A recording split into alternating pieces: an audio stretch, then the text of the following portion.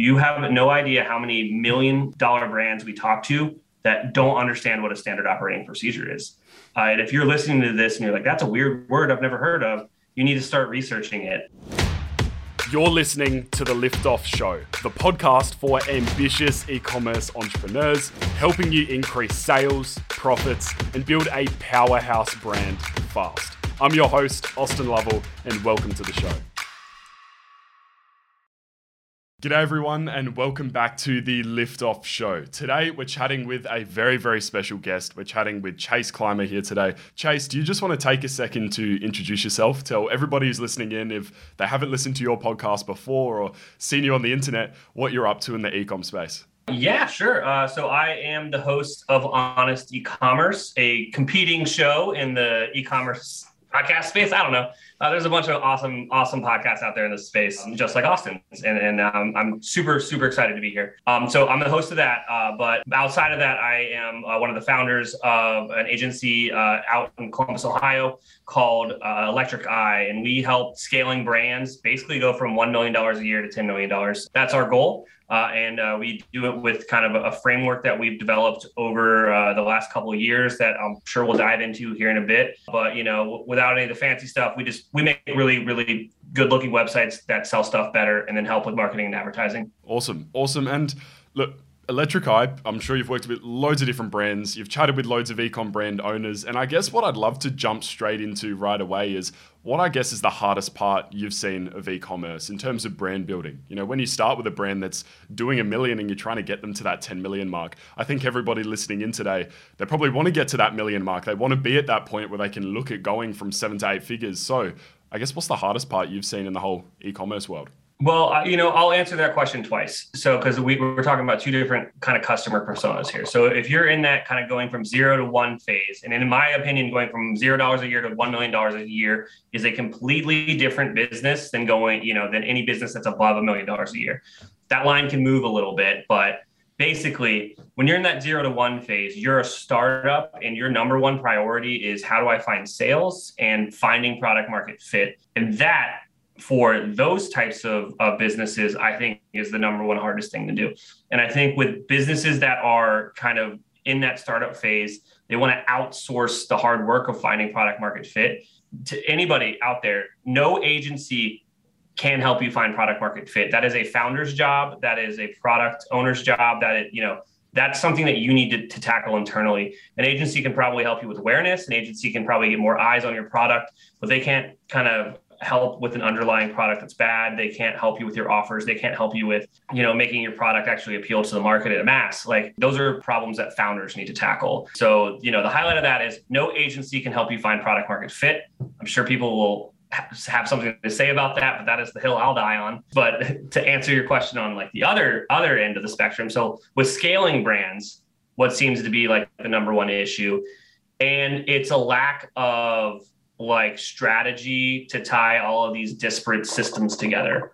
That's usually what it is. So usually what happens is, around, $1 million a year is an arbitrary number, but I'm just going to keep saying it to kind of put it out there. But these businesses usually it's a small team. It's usually the founder and 1 or 2 other people, and that's it. And they're wearing half a dozen hats each, and they don't have any time in the day. And none of those people on that team, usually, there's always, edge cases and all that stuff, but none of them are subject matter experts like in either e-commerce strategy or growth or Facebook ads or retention marketing. Like, they don't have that, but they probably have one person on the team that's really good at one thing. And that's usually what helped them get to that first, notable level, get the business actually propelled forward and get that initial customer base and that initial data set that then a partner like us or anyone out there that kind of knows what they're doing can come in and be like, all right, you guys have Instagram organic down. We're going to come in and we're going to do, retention marketing really well. We're going to, start building out your funnel and start doing paid acquisition. And we're going to retool the website to make it faster, make your navigation make sense, make it super mobile friendly, get rid of all this stuff that shouldn't be there in the first place, and really kind of just pour gas on the fire. I think I answered the question. I started talking a lot. No, that's fine. So I think what I really got from that was to get to the $1 million a year mark, or get to that point where you're doing a 7 figures in turnover, we're looking at product market fit. We're looking at, can you get a great product into the hands of the right customer?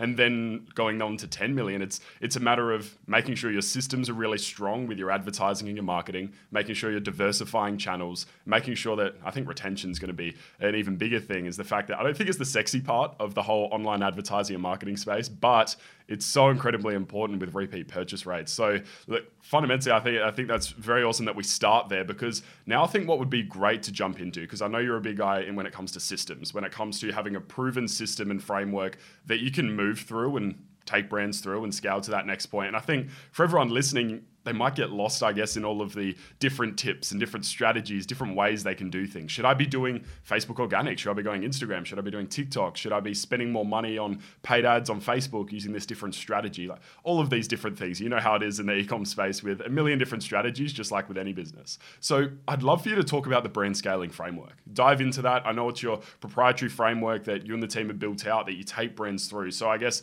any context you could provide around the framework, what it looks like, and I guess for anyone listening, how they might be able to apply something similar to their own brand. Yeah, I mean, I'm going to tell you exactly how it works. Go do it yourself. I don't care, but if you don't want to, you can hire us. So we've been doing this since day one, hilariously enough. And it's this concept of, if you send traffic to a bad website, it's going to convert at a lower rate than if you send traffic to a good website. That's a simple concept, right? But it's evolved over time. And so the brand scaling framework is, we have 3 KPIs that we like to look at, and it's usually the last 30 days. And what we look at is your conversion rate, your average order value, and your sessions. And we use sessions and not traffic because we only work with brands on the Shopify platform, and that's the metric that they have in the back end of Shopify. That's the only reason that we use sessions and not the word traffic. But those are the 3 KPIs that we look at. And so if you look at those 3 KPIs over the last 30 days and you multiply them together, it's going to give you basically what you did in gross sales for the last 30 days, because that's how math works. So now you've got a baseline. And so what we're doing with the brand scaling framework is we're just going to start running, scenarios, and we're going to start talking about the upside potential and where you should really focus your time and energy. And the first scenario that we usually show people is like, this is what happens if you dump $100,000 into Facebook ads right now. And it's like, you make $1 million. I'm making up numbers here, but you make $1 million, right?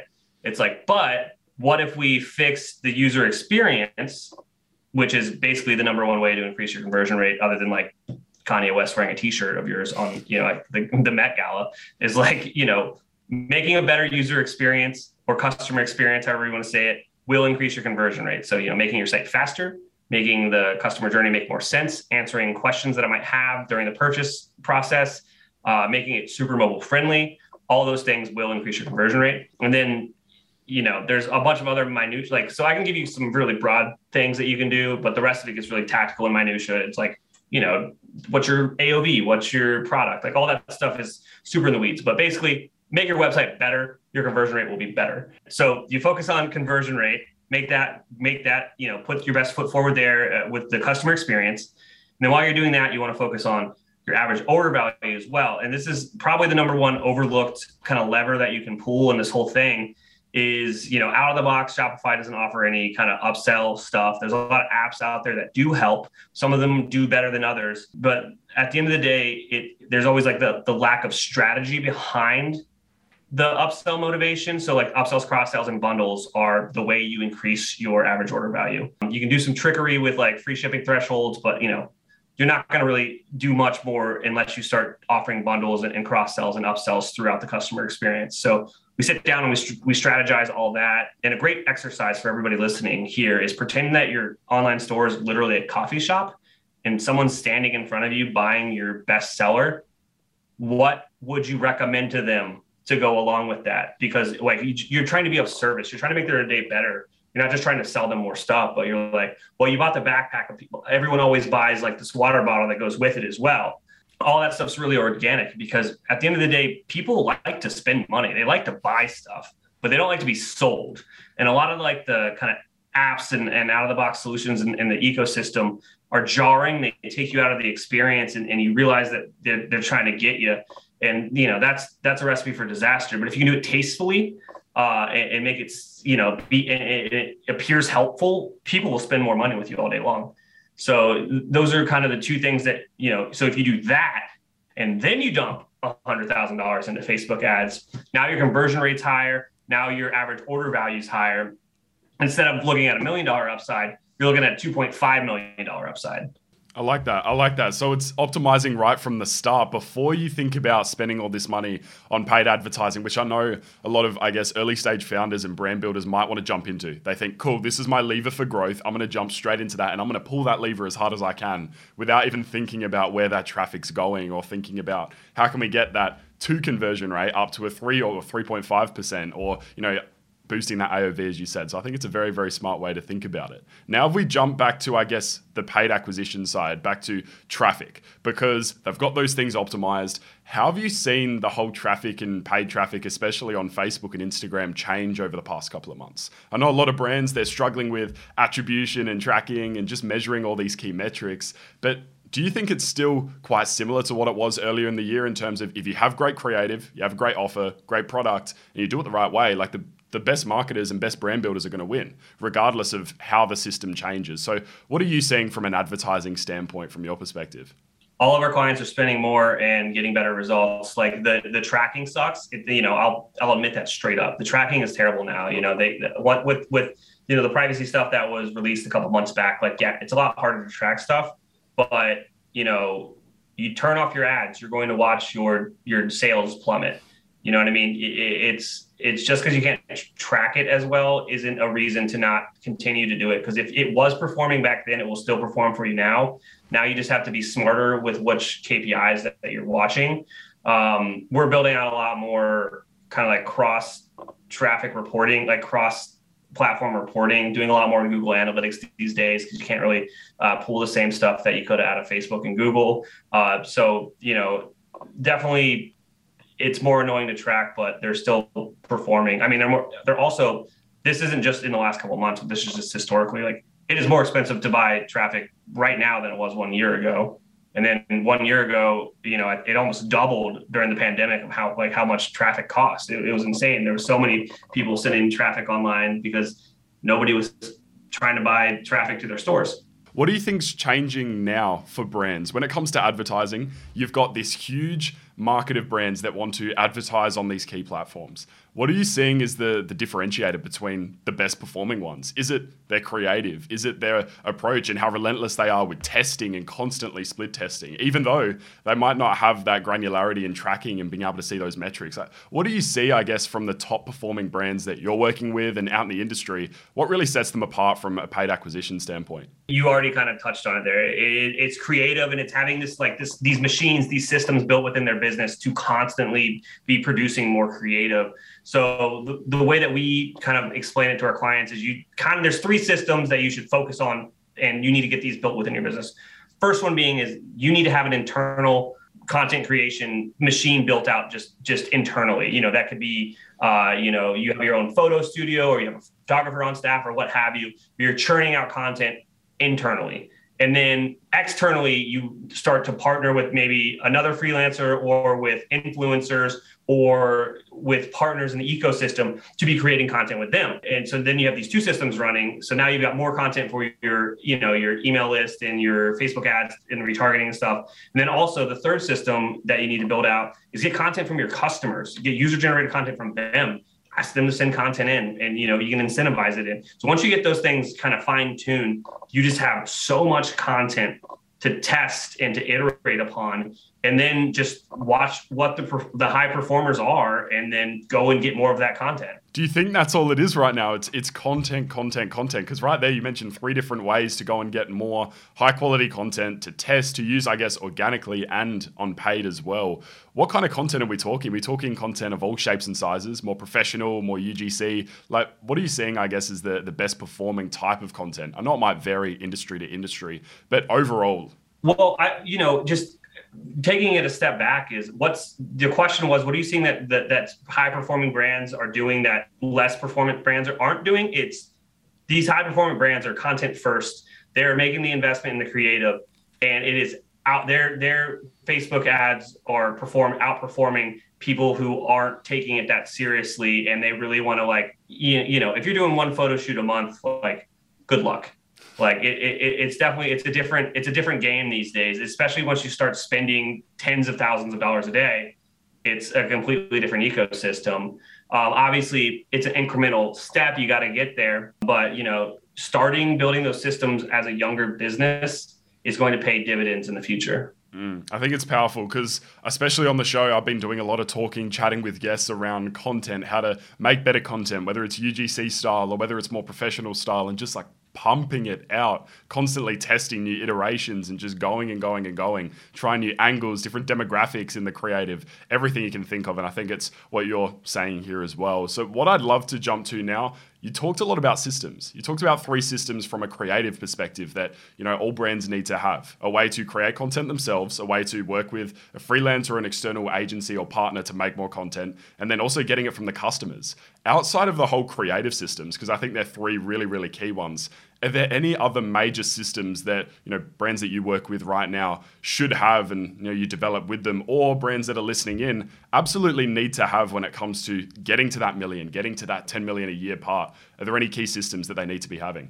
First of all, if you have a small business, systems are what are going to keep you alive. It goes beyond just e-commerce or, a restaurant or, a drywall company. It's systems and processes and building out standard operating procedures. Once you start instilling that into your business, you're going to be better than half of your competition. You have no idea how many $1 million brands we talk to that don't understand what a standard operating procedure is. And if you're listening to this and you're like, that's a weird word I've never heard of, you need to start researching it. It basically is, you need to get all of the decision-making out of your head and onto paper, and you need to get all of the processes that you perform in your business solidified and standardized and written down on paper. And you create this company asset that you can then clone and reproduce yourself over and over again so you can get more stuff done and you can scale efficiently, because you need to get yourself out of the decision-making process as a founder. So funny enough, today, I literally was talking with a brand and we were talking about, so this is getting really, really down a rabbit hole here, but the EOS system, the Entrepreneurial Operating System, which is the framework that we use to run our agency.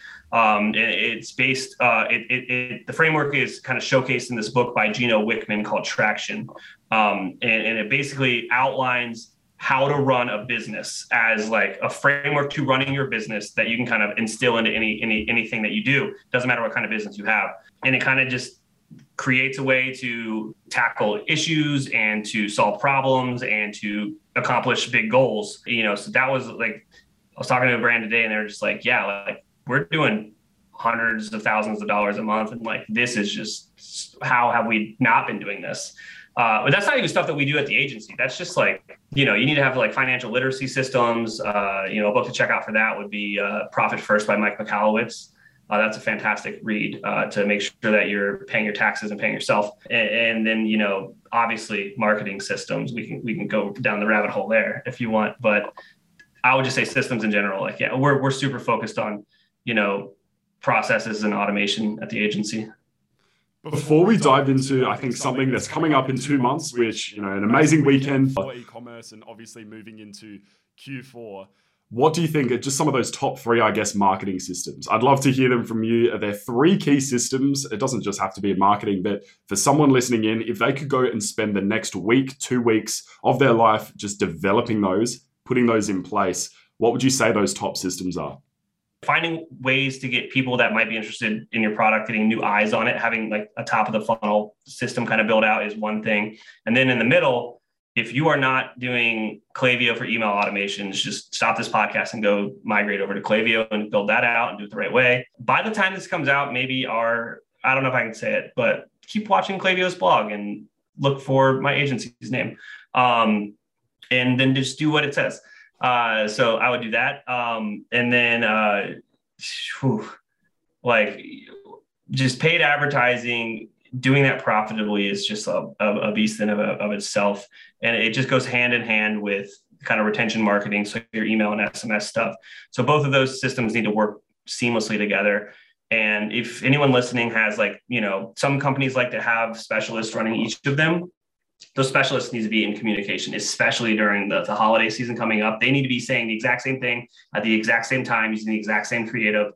And if they don't play nice with each other, fire the one that won't talk to the other one. They need to talk to each other. That's, their goal is to make your business better. So they need to play nice. So now we've got systems all sorted. Let's picture the brand owner on the other end. They've gone and applied everything. They've got the brand scaling framework down packed. They're focusing on those 3 methods that they can bring new creative in. They've just migrated over to Klaviyo in the past 5 minutes if they weren't already. And they've coordinated their team ready for the holiday season. So let's picture that everything is perfect. The stage is set for their best Q4 ever. What's their plan for Black Friday, Cyber Monday? What should the top brands be doing? Is it just simply, we're going to run a discount, we're going to pump as much content and ads behind it, and we're going to maybe pump out a few emails here and there? What are you thinking as, I guess, the best strategy for Black Friday, Cyber Monday this year? Competition goes up every year, but I guess, what would you say, for the top brands that are really going to stand out? What should they be doing? Absolutely. I mean, we are already doing...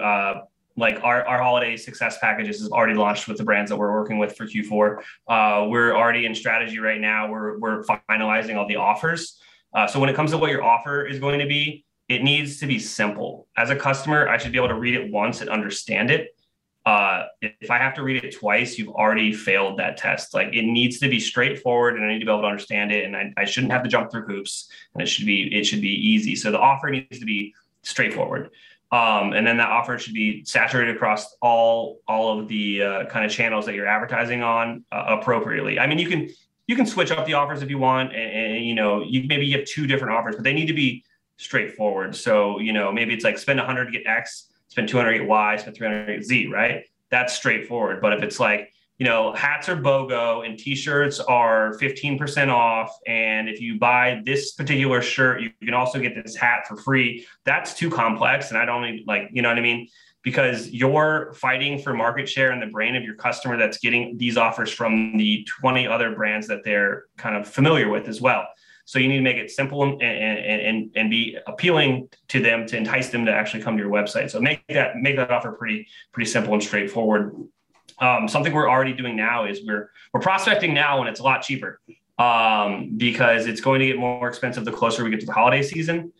So we're doing, some creative ways to get more customers on the list. So campaigns to drive email subscribers.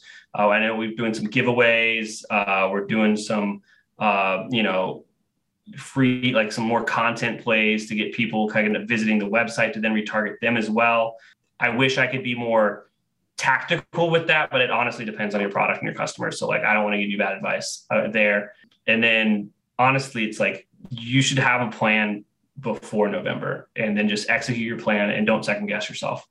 I think that's something that a lot of brands fail, is they'll tinker or they'll try to do too much. And that's not necessary. If you have an offer that you are proud of and that you'll stand behind, and you execute it on all the channels that you're good at, and you kind of double down on those channels because holiday is a little more expensive, you should have success. I think that's awesome advice. Awesome advice. So, Chase, it's been awesome to have you on the show. I think I'm going to re-listen to this about 15 times and take all these little tidbits out and go and apply it. And I think there's loads of value in here for anybody listening who's trying to build up and scale up that brand, get it to that 10 million a year mark, and then think about what's next for Black Friday, Cyber Monday, which is approaching us very, very quickly in the holiday season. So I don't want to think the year's gone this quick, but it has. So thanks again for being on the show, Chase. I really do appreciate your time, and thanks again for taking the time to be on.